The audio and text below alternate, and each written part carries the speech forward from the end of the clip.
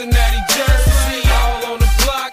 We get it in. I'm in my Cincinnati hat. Good day and welcome to the Cincy Slangin' Bearcat Basketball Podcast. I'm Coomer, joined as always by Hummer. Hummer, what's up, buddy? Well, we didn't get upset this week, so it's a great day to be a Cincinnati Bearcat basketball fan. It doesn't even feel like we're playing basketball this week. That's how long we have in between games. Ugh.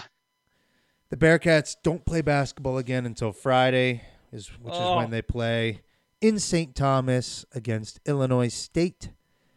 And we'll get into that later. I know you're quite excited about these weekend games at the Paradise Jam. But before we get into basketball, let us not forget to congratulate the UC football team for their 20-17 victory over the University of South Florida. Hummer, did you have a chance to watch? No, because every time I would switch to CBS Sports, it would change it to the Central Michigan game. So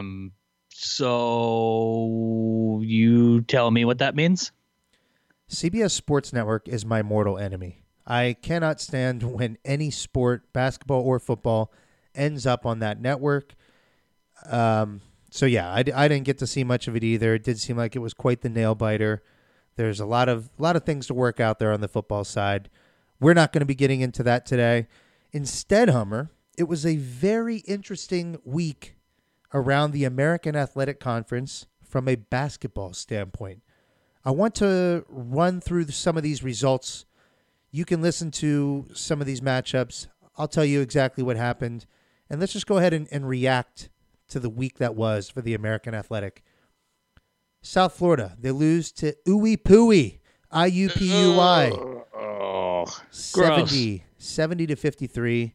Memphis then loses to a ranked Oregon team, 82-74. With Wiseman, keep that in mind. That game had Wiseman in it.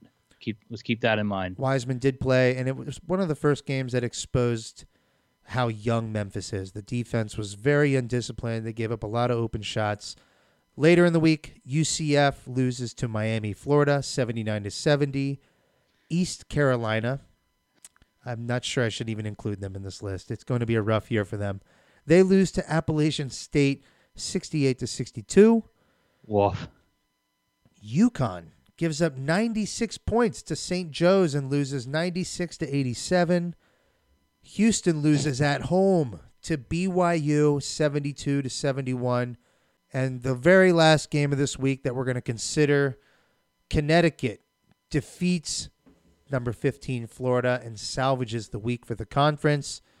Hummer, what's your reaction to the week that was?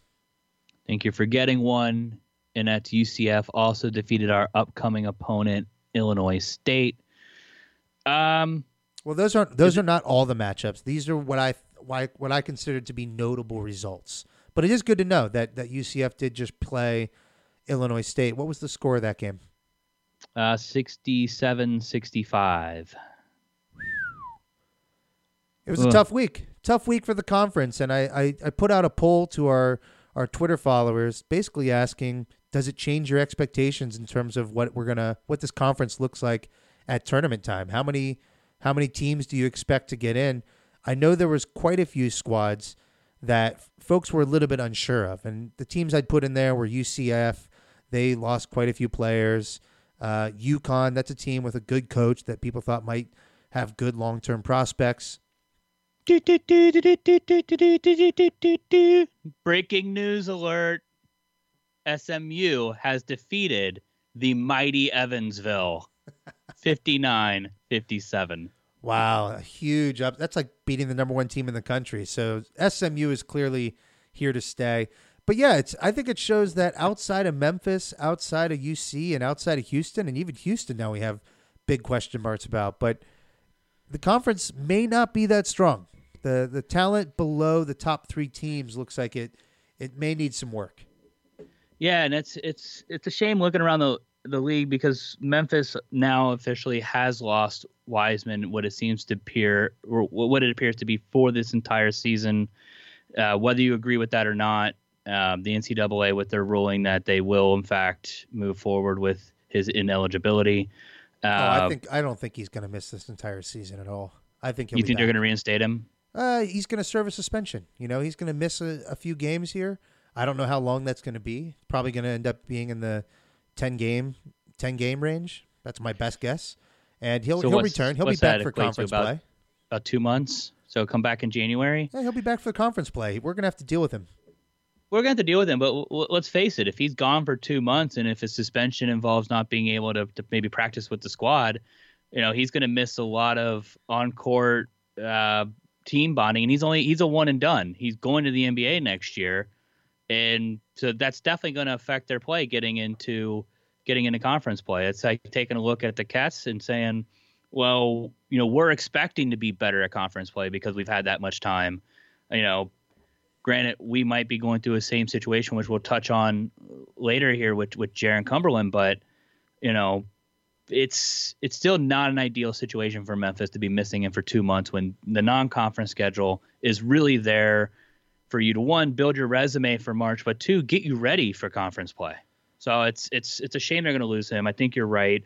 I also it's upsetting to see Houston struggling too this early on as well, because let's face it, the conference is not strong.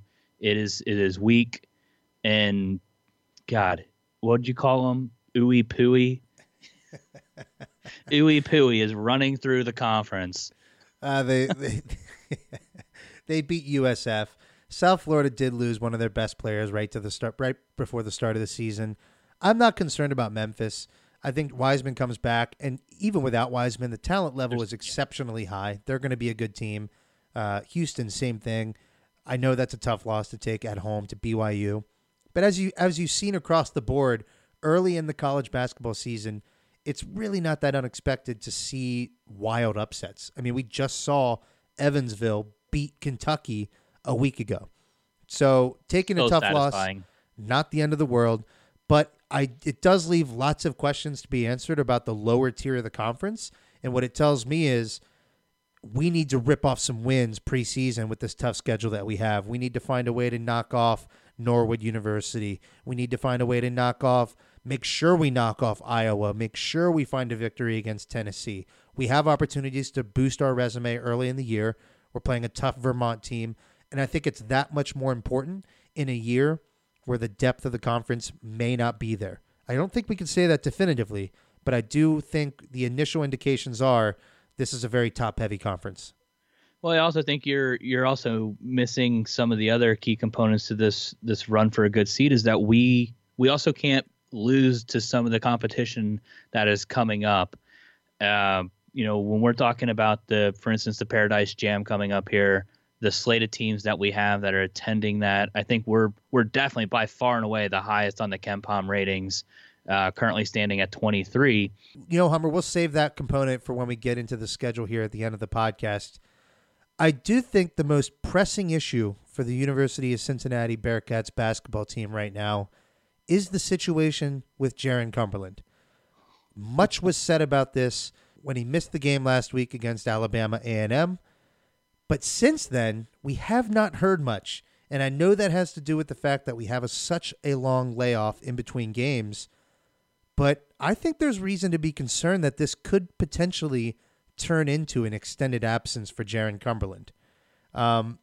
When asked, I want to take people back.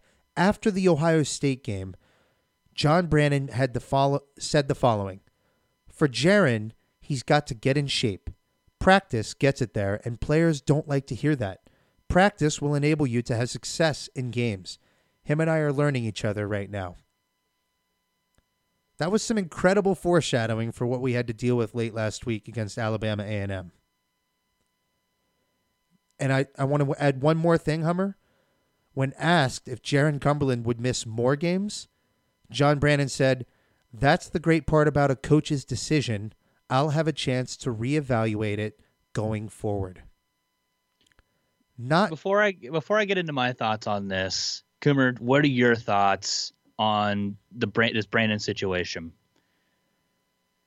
I think that if John Brannon was having a difficult time getting the effort and commitment from Jaron Cumberland in practice, and he wasn't able to get through to him just through conversations, through setting the tone in practice and punishing teams that Jaron Cumberland was practicing on based on lack of effort and execution. If those things weren't working, pulling the Alabama A&M benching card is an easy decision. I like it.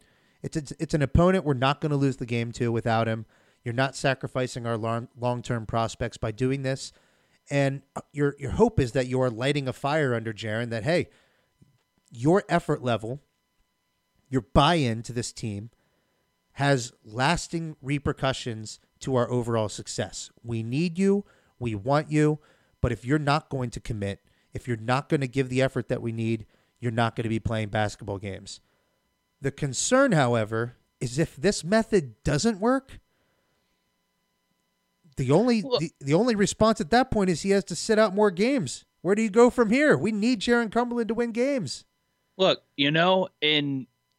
I'm all about this decision with Coach Brannon. I think that if he wants to run the system the way it's going to be run, you cannot slack. You cannot give up any ground to any one player. So if it takes Jaron Cumberland a month that he has to sit out, well, you know what? That's a shame on the player for having that mentality. But I definitely think that Brandon needs to stick to his guns on this, because moving forward, when you're going to get players to come in here, they're going to have an expectation. You're going to have an expectation that you're going to practice hard. You're going to practice hard every day, and you're going to play. And you're going to play. That's going to show in the games. He's said it repeatedly that he's pretty, in my mind, consistent about what he's saying. If you're a freshman, your job is to play defense, and that's how you're going to get minutes. Look at what's happened with the freshmen playing. They're playing defense. They're getting minutes.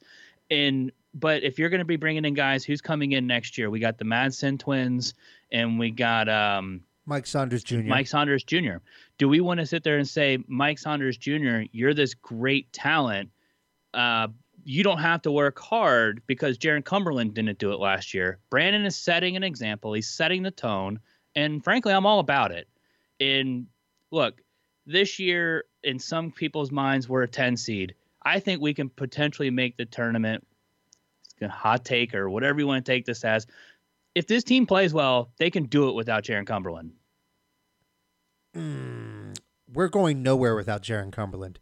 And you mentioned Mike Saunders Jr. Of course, when an 18-year-old walks in the door, or actually I think a 17-year-old in Mike's case, you clearly have to set the expectation of what buy-in is needed long term. That for you to get minutes, we need this type of effort on the defensive end. We need this type of offensive execution, and we need this type of day in, day out effort in practice.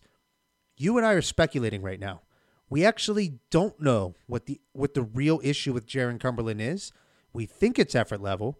We think it's conditioning and buy-in in practice based on reading the tea leaves.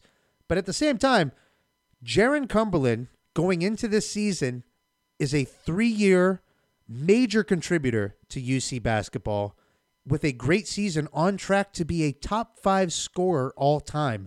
His commitment level to this program is the proof is in the pudding and in the production. Jaron's been incredible for us. And is that commitment or raw talent?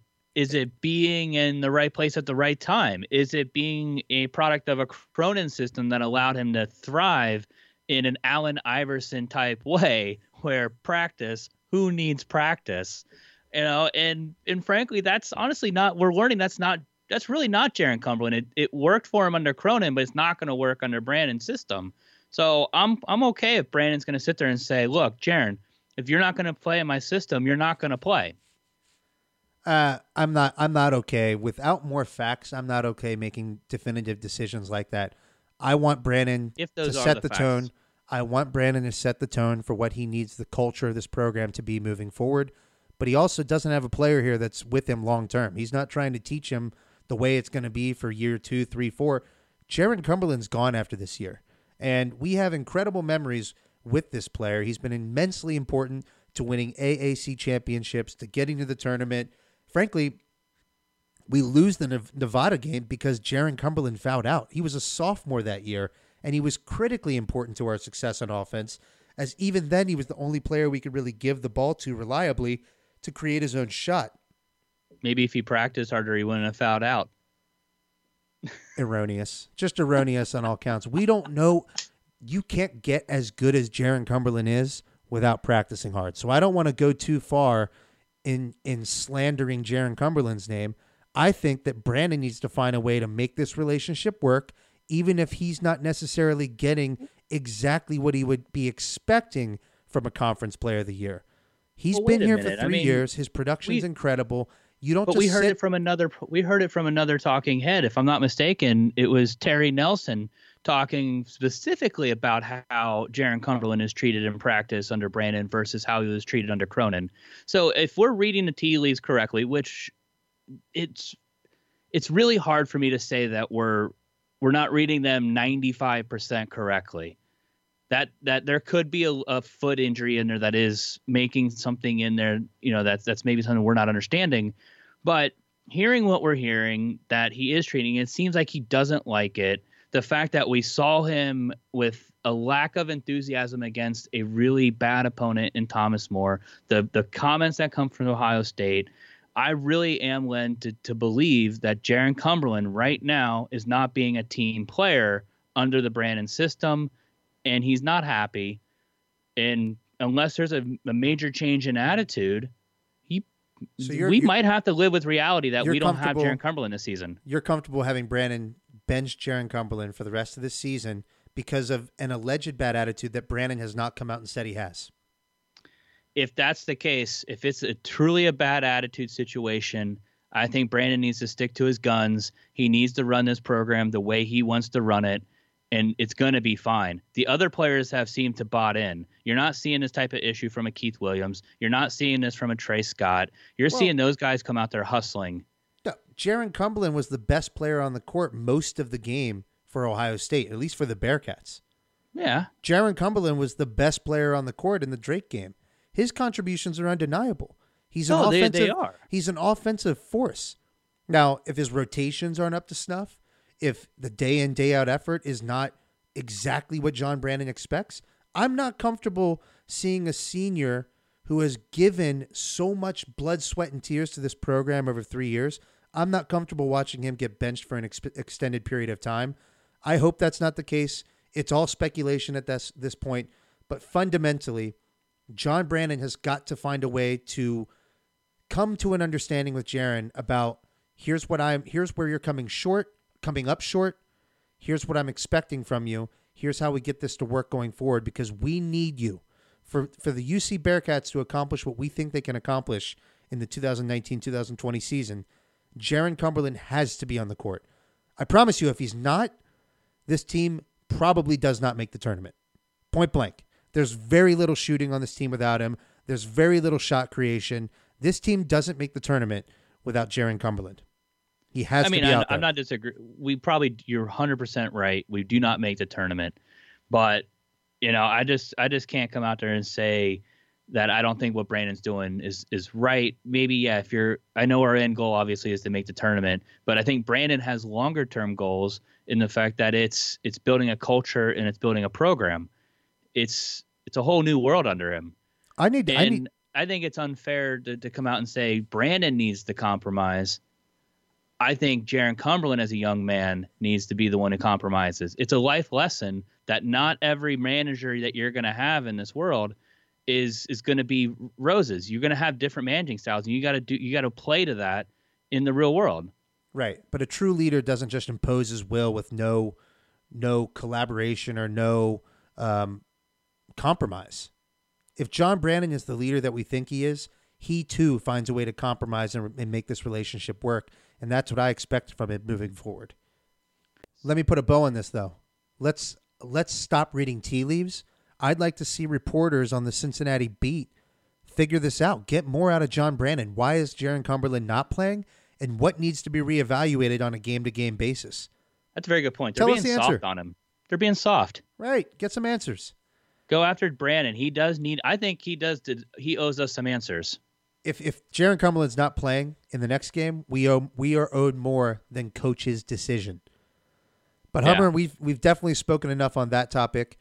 I thought we'd have some fun this week, given the long layoff in between games. There's only so much X's and O'ing and you get jealous watching all the other teams play this week. I'm jealous. Yes, so jealous. I'm jealous. But I did think, with the way Javen Cumberland has been shooting the ball, it made me reminisce on the great shooters of the last 20 years for the Bearcats. So I thought we'd do a fun list today and run through the top 10 Bearcats three-point shooters since 2000. Now, do you want to do this 10-1 or 1-10? Do we want to leave suspense? Oh, there's suspense. Do we just want to start hard? There's suspense. We're going 10-1. So let's kick things off here. Let's first give out a few honorable mentions. Guys who did not make our top 10, but we thought deserved mentioning. Do you want to go ahead and mention the first? I'm going to mention him. This guy's in my mind, he's a legend. James White. Oh, he's absolutely a legend. He's one of the greatest dunkers of all time. Of any, college level, pro level. He's an absolutely incredible dunker of the basketball. But surprisingly, a much more efficient three-point shooter than I remember. James White made 100 three-pointers over his career, and that's in an era of basketball when three-pointers were not emphasized. And he shot nearly 35% from three. So James White gets a shout-out on the honorable mention. Yeah. I'll throw out the next one. Very impressive. Honorable mention goes to Justin Jennifer. Justin had an incredible season his senior year, shooting nearly 45% from three. And he was a lifetime career three-point shooter with the Bearcats of 39.8%. The biggest issue with Justin Jennifer, though, was he just did not shoot enough three-pointers. I know his freshman and sophomore seasons, you can largely chalk that up to a lack of minutes. He wasn't quite ready to play at this level when he first got here. But when you can shoot 44% from three, you have to find a way to get more three-pointers up that year. It's almost a shame because it's probably more of a result of that system as well, where maybe he does better, playing on a team like this if he had one more year of eligibility, where if you're open, you have a good shot, you take it. Mm-hmm. Don't just look to get the ball to one person as your offense. Right. Well, if he shoots it more, his percentage will definitely dip below 44. But if the guy is still shooting 38%, if you lose 6 percentage points, but you're taking, 50% more shots, we're a better offensive team for that. So it's just something that I think in the John Brandon era will actually be better in terms of our players will contribute much more offensively because of the style of play and because of the offensive philosophy. And our final honorable mention, who you got? Troy Copain, who's 23 years old. Is that correct? Right now he's 23 years old, which really does tell you how young he was with the Bearcats. Yeah. You made a good point earlier when we were going through this list that maybe that's one that Cronin probably should have redshirted and maybe would have been way more devastating as he matured and grew. It would be the Sean Kilpatrick method, right? Bench him, yep. Put him on the bench that freshman year, let him fill out a little bit, let him develop some more skills, and by the time he, works into his senior year, you've got a just awesome point guard. Yep. But he made 154 three-pointers in career, shot 33%, well above, well, not well, but little on the light side. Good enough. Little on the light side. But good enough. You're still efficient that you have the green light to shoot. A good honorable mention, but let's get into the top 10. Our number 10 three-point shooter since the year 2000, Tony Bobbitt, 127 three-pointers over 2 years at 37.5%. You have any lasting memories of Tony Bobbitt? He is the best name of any Bearcat. He's a Bobbitt. I remember Tony Bobbitt his senior year just going completely bonkers from the three-point line during the two tournament games. Specifically in that first round game, we played an opponent who was far inferior. I believe it was Eastern Middle Tennessee State, a team along those lines. We ended up winning by single digits. It took 5 Tony Bobbitt three-point shots. He was a guy who could fill it up. Didn't always have the best shot selection. He was definitely kind of a loose cannon. I was surprised to see, because I had completely forgotten, Tony Bobbitt had an NBA career. He played for the Lakers, about 25 games for the Lakers. Just a surprising factoid about Tony Bobbitt. I did not remember him being an NBA player. Who do we have at number 9, Hummer? Number 9, Cashmere. Right? a fan favorite, and just a reliable 4-year shooter. Kashmir made 186 three-pointers in his 4-year career with a percentage of 34.9%. I felt like you could always just rely on Kashmir Wright. Yeah. I mean, he is what he is. And did we say this earlier? This list is from 2000 to the last 20 years. Right. But yeah, Kashmir Wright, definitely a fan favorite. A lot of good memories with Kashmir. His shooting percentage was good. Good point guard. We relied on him a lot bringing up the court. But I'm surprised that, I mean, I guess stats are stats, but I'm surprised that the next guy is so low on the list, considering when I see some of the other names that are going to crop up here. Let's talk about it. We've got number 8. We've got Jacob Evans III.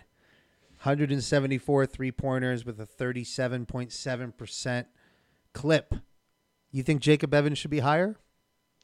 I do, but, we haven't gotten to some of the names that are above him. And just with his contribution, though, you're talking, it's good. You talked about what Jaron Cumberland was responsible for, with last season and even the season before that with the loss to Nevada. Jacob Evans was that presence on the court that Cumberland is expected to be this year.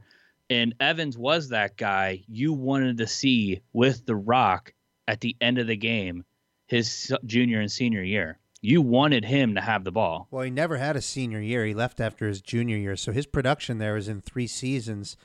I always thought Jacob Evans, anecdotally, I remember him being far more inefficient than he actually was from three-point range. He struggled with some wrist injuries in that final season with UC, and it never felt like he was as consistent as he could have been. But he was a knockdown shooter while he was here. He struggled with the shot more in the NBA, but Jacob Evans was definitely one of the better three-point shooters we've had since 2000. Our next entrant, and do we want to skip him and come back? No, because this one's a big surprise. I think he's our most controversial. Because he's only played 3 games with the Bearcats. Number 7, Javen Cumberland is the 7th best three-point shooter since 2000 for the Cincinnati Bearcats, and frankly, I can only see him move up from here. I think this is a good time to mention that this list is very, what's the word I'm searching for here? Qualitative. Look, we're using the numbers only as a guide, though. Here. It's a nice mesh of the eye test and the numbers, but Javen Cumberland is definitely going to be one of the best. Is pure. It's money. His stroke is so pure. He's money. It's honestly a shame that he's only going to be a Bearcat for 1 year. I know. This is a guy who should have been recruited as a freshman. And we I don't know. Honestly, actually, we don't know. This is all conjecture. But you have to imagine if he's excited about playing with his cousin this year, he would have been excited about playing with his cousin 4 years ago. Hot take, I don't think that the cousin thing is as big of a deal as people make it. He was prepared to go to Michigan next year. He was prepared to go to Michigan this year had John Beanline not left for the NBA and had Jaron Cumberland not decided to come back to UC. Without those 2 things happening, I don't think Javen Cumberland's a Bearcat. Thankfully, he is. That's the point. His cousin comes back to Cincinnati, so he's ready to come to Cincinnati. He was prepared to play without him, though. Like, he was prepared. Jaron was going to be coming to Cincinnati most likely. Yeah. Okay, he was already prepared to go to Michigan. I don't think that it's as big of a deal as people make it. I'm happy to have him. I think he's one of the best three-point shooters of the last 20 years, which takes us to number 6, Farhad Cobb. 127 three-pointers made in 2 years with a 36.6%. I don't have a ton of Farhad Cobb memories. I know he was a knockdown shooter. His career, in my opinion, was fairly uneventful, but I may be forgetting some moments. Well, let's just be honest. Most of these memories consist of hearing Dan Horde calling a inside out pass to the corner with a wide open 3. That's what I'm hearing every time I see these guys on the list. I hear a Dan Horde call going through my head. I think the next one to me, and this is probably my most controversial / gonna take some flack for comment here. We have Deontay Vaughn as number 5, I did not have him this high on the list. Uh, Coomer is shaking his head at me right now. He's like, "Get the hell out of here, Hummer." Uh, He's tied for but the all-time lead in three-pointers made. He's made Yep. 313 three-pointers, and he Yep. shot a respectable 34.2%, and Yep. that was on a team that had very little talent. He Yep. carried far too big of a burden on those teams. And if Yep. you reduce his usage rate and he's able to be more selective with his shots, Deontay Vaughn shoots a higher percentage and is remembered in a much more favorable light. And yeah, I think that's probably the issue, and that's probably what I'm looking at. Steal my thunder there. I'm thinking that if you're looking at Deontay Vaughn and you're putting him on a team filled with, well, actually, he probably thrives better in the team with Sean Kilpatrick and Yancey Gates, to be honest. That would have been a nasty combination.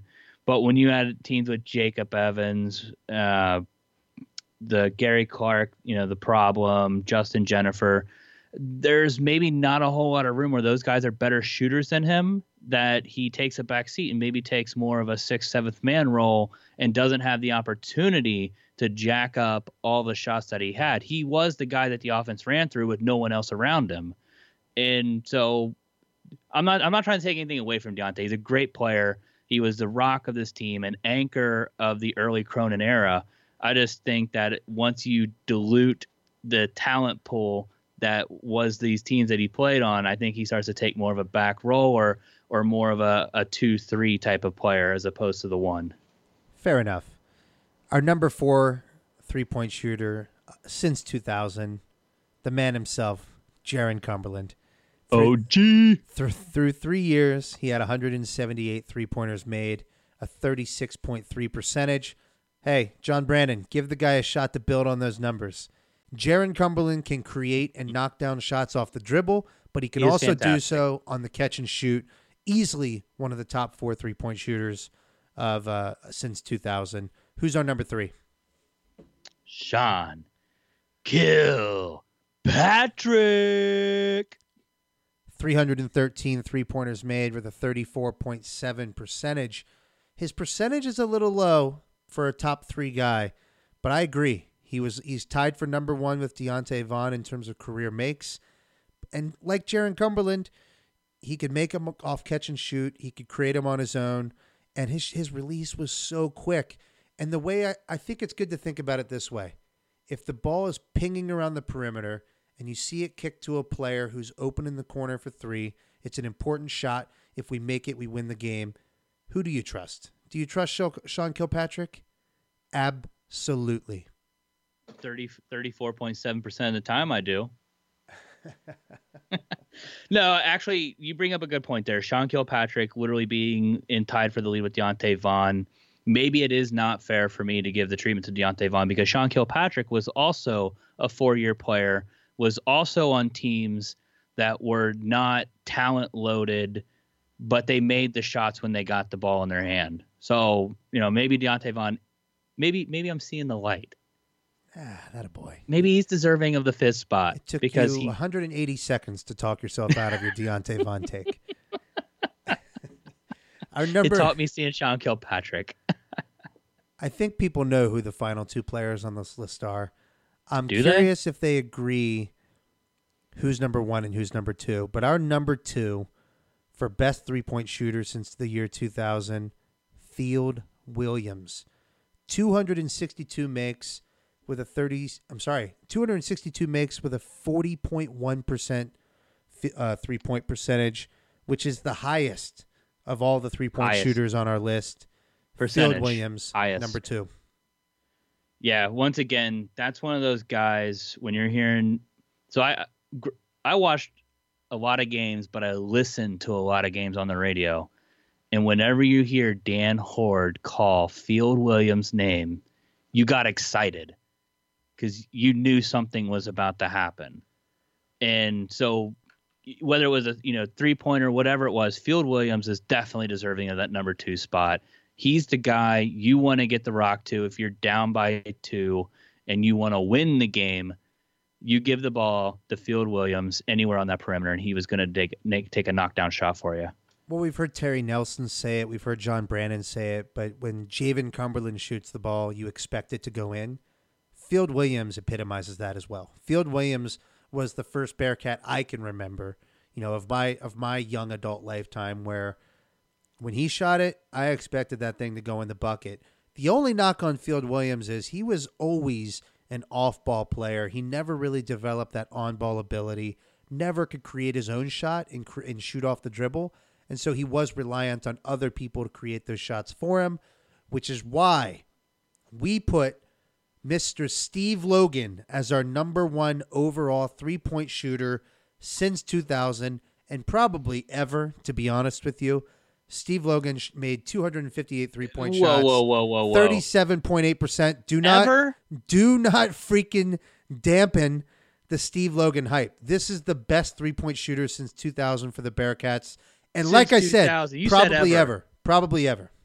Nick Van Exel, get out of here. Steve Logan's a better shooter than Nick Van Exel. Seriously. No. Steve Logan, I know that he started his career prior to the year 2000, but the amount of threes and big shots this guy made while a Bearcat, he was devastating from the perimeter, could do it off the dribble, obviously could do it off ball too. He was critical to that 99-2000 team that Kenyon Martin led. Steve Logan, easily the best three-point shooter in Cincinnati Bearcats history when you factor in the variety of ways he could actually do it. He wasn't a one-trick pony like Field Williams. I still don't agree with you on ever. Numbers don't lie, my friend. Numbers don't lie. Ladies and gentlemen, Coomer declares it. Steve Logan, very good. Definitely deserving of our number 1 spot for the 2000. We are going to definitely hit that later on with the ever comment because I'm not agreeing with that. What else do we have to talk about today, Hummer? Today, we have, this one was near and dear to my heart, ladies and gentlemen. Not often do we get to talk about upsets that are just so egregious, so satisfying to watch that I called my own father, I think around 10:30 and said, "Dad, turn on the Kentucky game." And my dad looks and he says to me, "Why the hell would I turn on a Kentucky game?" I'm like, because they're about to lose to Evansville. And look, guys, I am sick and tired of hearing about UC being on the wrong side of these historic upsets. So today, we're going to finish up this podcast by talking about our favorite upsets where UC was on the winning side of history. Today, we're going to start with one of my favorites, number 5, January 1st, 2012, Cronin's first road win against a ranked team came at Pittsburgh, ranked number 22. It was a big win of the season. It would see the Cats pull off 8 upsets of ranked teams. Coomer, who's your number 4? So I don't necessarily have this as a ranking because there's so many times that we're the favorite as the team playing, right? Like this is, I'm used to being the big dog on campus.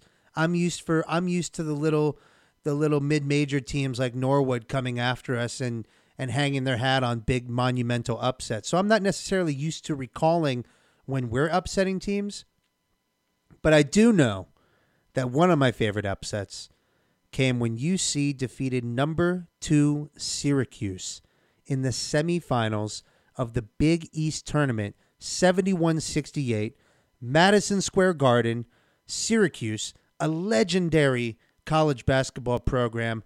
The Big East tournament, the stage was incredible. An unbelievable upset. Easily one of the best wins we experienced during the Cronin era, if not the best win, honestly. It really might be the best win of the entire Mick Cronin tenure. Just an incredible feeling seeing us go to the finals that year in the Big East tournament. And that is a Big East that is far different from the Big East today. That conference was unbelievably loaded. And so to make a run to the Big East tournament finals like we did, and to do it by beating a team of the caliber of Syracuse, truly incredible. Not only that, you got to go back and look at the other teams we had to beat to get to that final too. We had to beat a Notre Dame late in the season. We had to beat a Pittsburgh. We had Villanovas. You had Syracuse. You had Georgetown. You had a ton of teams. I think that year, and I don't I don't know this for a fact, so whatever this, if it's true or not, but I want to say it was 7 or 8 teams from the Big East made the dance that year, and you still see that sometimes today. But that conference was just absolutely loaded. It brings me to, and I agree, these aren't necessarily rankings, but one of these is above them all. But number 3 comes in, and UC defeats number 19 Villanova 69-66. This came in 2008. It was the first Cronin win against a ranked opponent. So it kicked off his era.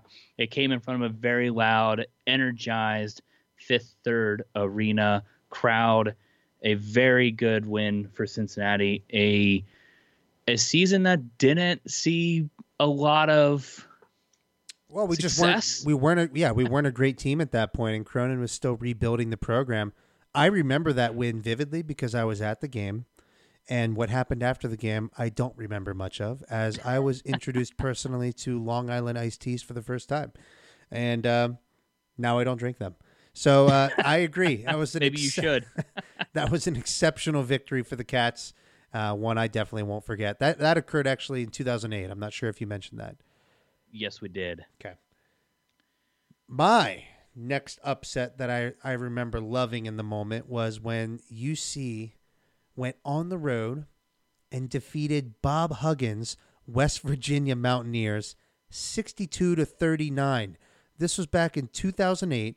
It was Mick Cronin's second season with the Bearcats, which anyone who's followed the Bearcats during that time remembers that was not a good basketball team. We did not have high expectations, yet we continually had to run through the gauntlet of the Big East. But this was an absolute beatdown of the former coach of the Cincinnati Bearcats, one who we all are well aware the fan base had a really hard time letting go of. And he went into West Virginia and absolutely annihilated them on their home court easily. The way I would look at it is it's a win that really set the tone for what Cronin would go on to build over his 13 years with the Cats. Go ahead, and Go ahead. Number 1, this one is only done justice. And ESPN celebrating 25 years of college hoops. Time to flash back to the archives. Coaches are asking themselves is, what do you have to do to beat Duke? A break for Cincinnati. Melvin Levitt. Avery hustling down, gets it off and hit it. These two teams are bumping and grinding. Avery deep into the corner, kicks it up and in. Tied the game. 3 seconds left. Kenyon Martin. Levitt, man. Cincinnati, the champions of the 1998 Great Alaska Shootout. Beautiful. 1998 Great Alaskan Shootout. Number 1 Duke versus number 14, your lovely Cincinnati Bearcats. If I'm not mistaken, we were the only team to defeat Duke that year until the national championship game, where they ultimately ended up losing to UConn. Might have been the only time I ever was rooting for Duke in a final, because I definitely wanted to see that one loss next to their national championship, knowing that it was us who delivered it. By far one of my favorite games. I watch that game every year. Definitely has to be in my number 1 spot for my favorite upset as a UC basketball fan. Easily. It's every Bearcat fan's favorite upset because that Duke team was absolutely loaded. Elton Brand, William Avery, Trajan Langdon, Shane Battier.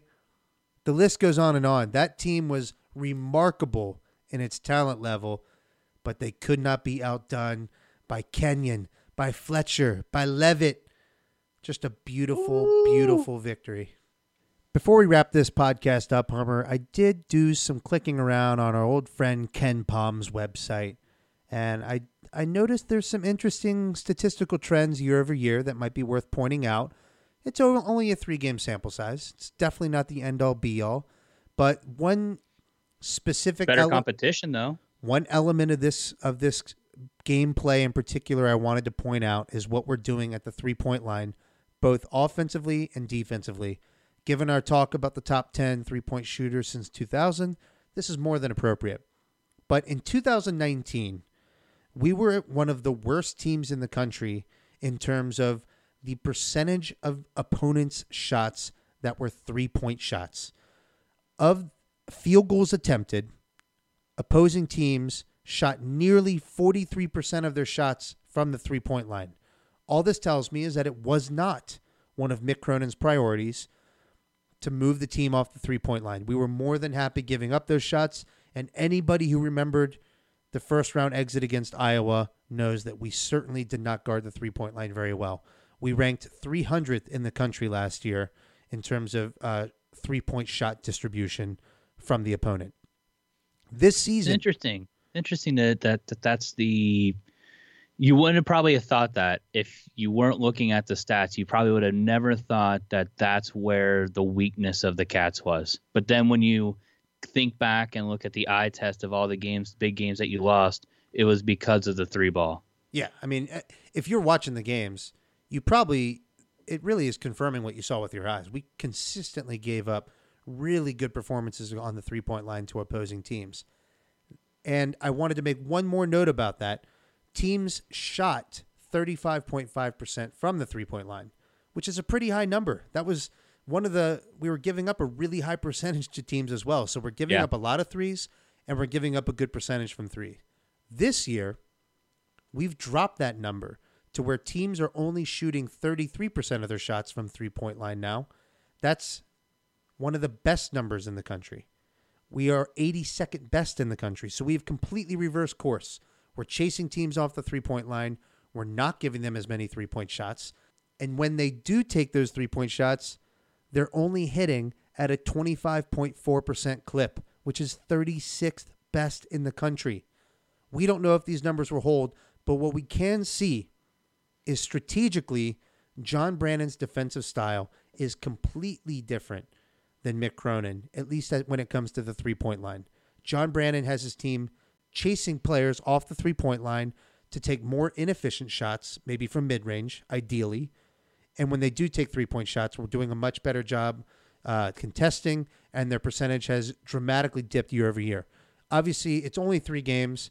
We'll continue tracking this type of information as the season goes on, but it is interesting to see, and I like it because teams are putting much more of an emphasis on the offensive end in terms of getting 3-point shots up. You see it with the Bearcats ourselves. And if we're more effectively guarding that component of the offense, we're going to be better for it long term, and we're not going to be as disrupted by a team like Iowa who builds their entire offense around 3-point shooting. I wonder if it's because of Brandon made a comment that he doesn't use switches as much as the previous regime. So I wonder if other teams were targeting the switches to get better matchups on the 3-point line, creating those mix matches on the 3-point line as opposed to looking for them maybe down low on post play. I wonder if that's a symptom of just a different style of defense there. Yeah, we played a lot more zone last year, which can leave you open to giving up 3-point shots. And John Brannon has guys early in the season chasing around screens, avoiding switching at all costs, and it kind of is that old school just guard your man mentality. And so far it's been successful. Now it's only 3 games. There's been a wide variance of quality of opponent, but it is a very interesting sign early on to just see how defensively our shot distribution is changing year over year. Offensively, if you look at us last year, we shot 34.5% from the 3-point line, which wasn't terrible. It's about average across college basketball. But we only shot a third of our shots from 3-point range, which was, again, 304th in the country. Mick Cronin, we all know, did not play a style of ball that focused on the 3-point shot. We just discussed earlier that Justin Jennifer, as a 44% 3-point shooter, did not shoot a lot of those. And honestly, it's a more modern style of ball to put emphasis on the 3-point shot. Well, this season, we're now seeing 39.4% of our shots come from 3-point range, which is 135th in the country. We are only making right now 31.9. So our percentage has dipped. Early season, there's not a ton of credibility, but trend-wise, we're shooting more, and we're putting more of a focus on making sure our offense is getting our 3-point shot off. Well, let's also take notice, too, that if you're going back to 2018, 2017, 2016, you're going to see similar numbers under the Cronin era, where we're probably expecting under the Brandon era to see I think we're probably actually wanting to see more than 39% of our shots from three, to be honest. But I definitely think he's expecting that range to be 35, 36% is what his probably his end target is, if not higher. So right. I don't think they're hitting their goals yet. And I think Ohio State honestly is skewing these numbers as an outlier, considering the fact that we shot 25% in that game alone. I would expect that to go up. I like looking at it more as like a style of play indicator, because we make or miss shots over 3 games. There could be a ton of variance, but it's clear that John Brandon is shifting the style of play. That's probably enough nerding out on numbers. It can be tough to listen to. We can nerd off on the numbers, but I do want to point out one thing, that watching some of those games that I was hearing some people talk about, saying, I was taking a gander on Twitter, and people were saying, stop shooting the 3-ball, stop shooting the 3-ball. No. Continue shooting the 3-ball. This team will win more games shooting the 3-ball than by trying to play low post ball. That is a fact. That is a fact. That is not an opinion. That is fact. Yes. We're a better team by letting it loose, and that's even with players who aren't elite 3-point shooters. I imagine John Brandon will continue to recruit a profile of player who better fits his style of offense, which means we'll get more shooters, and we'll see our percentages go up. But even in the meantime, with average to slightly below average 3-point shooters like Chris McNeil or Keith Williams, when that ball swings to them and they're open for 3, we've said it before, let it loose.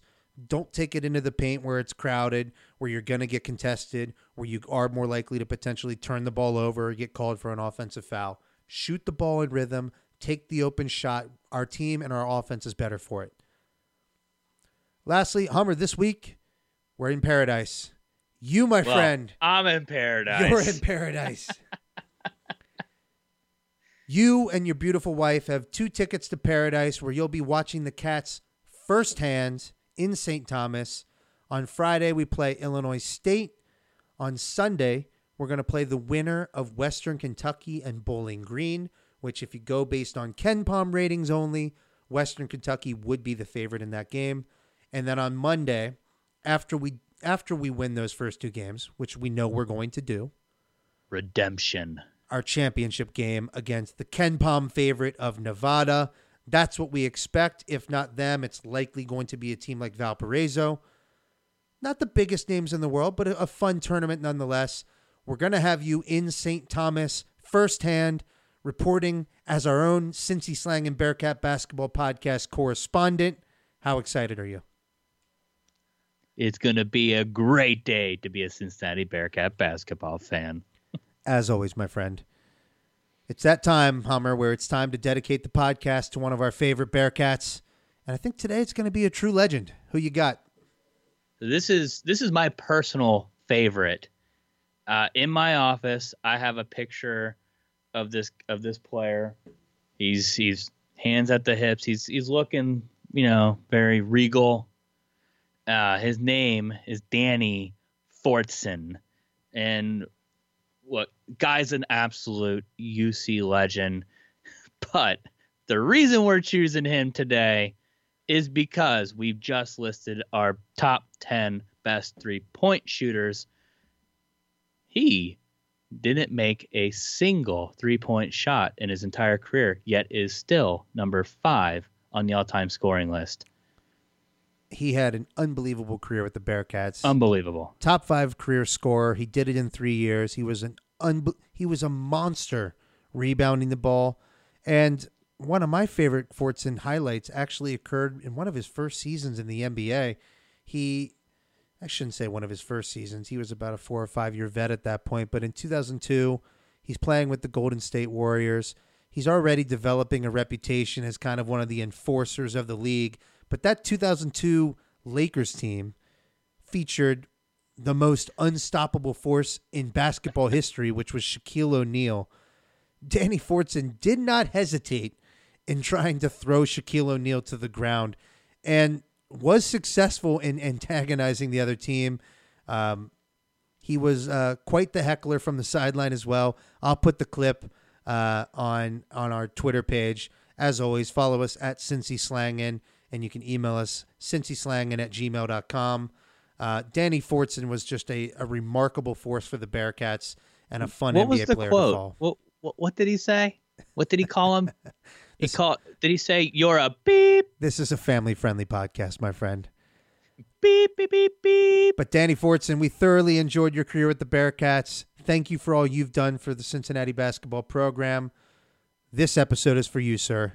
Cheers. Cheers, my friend.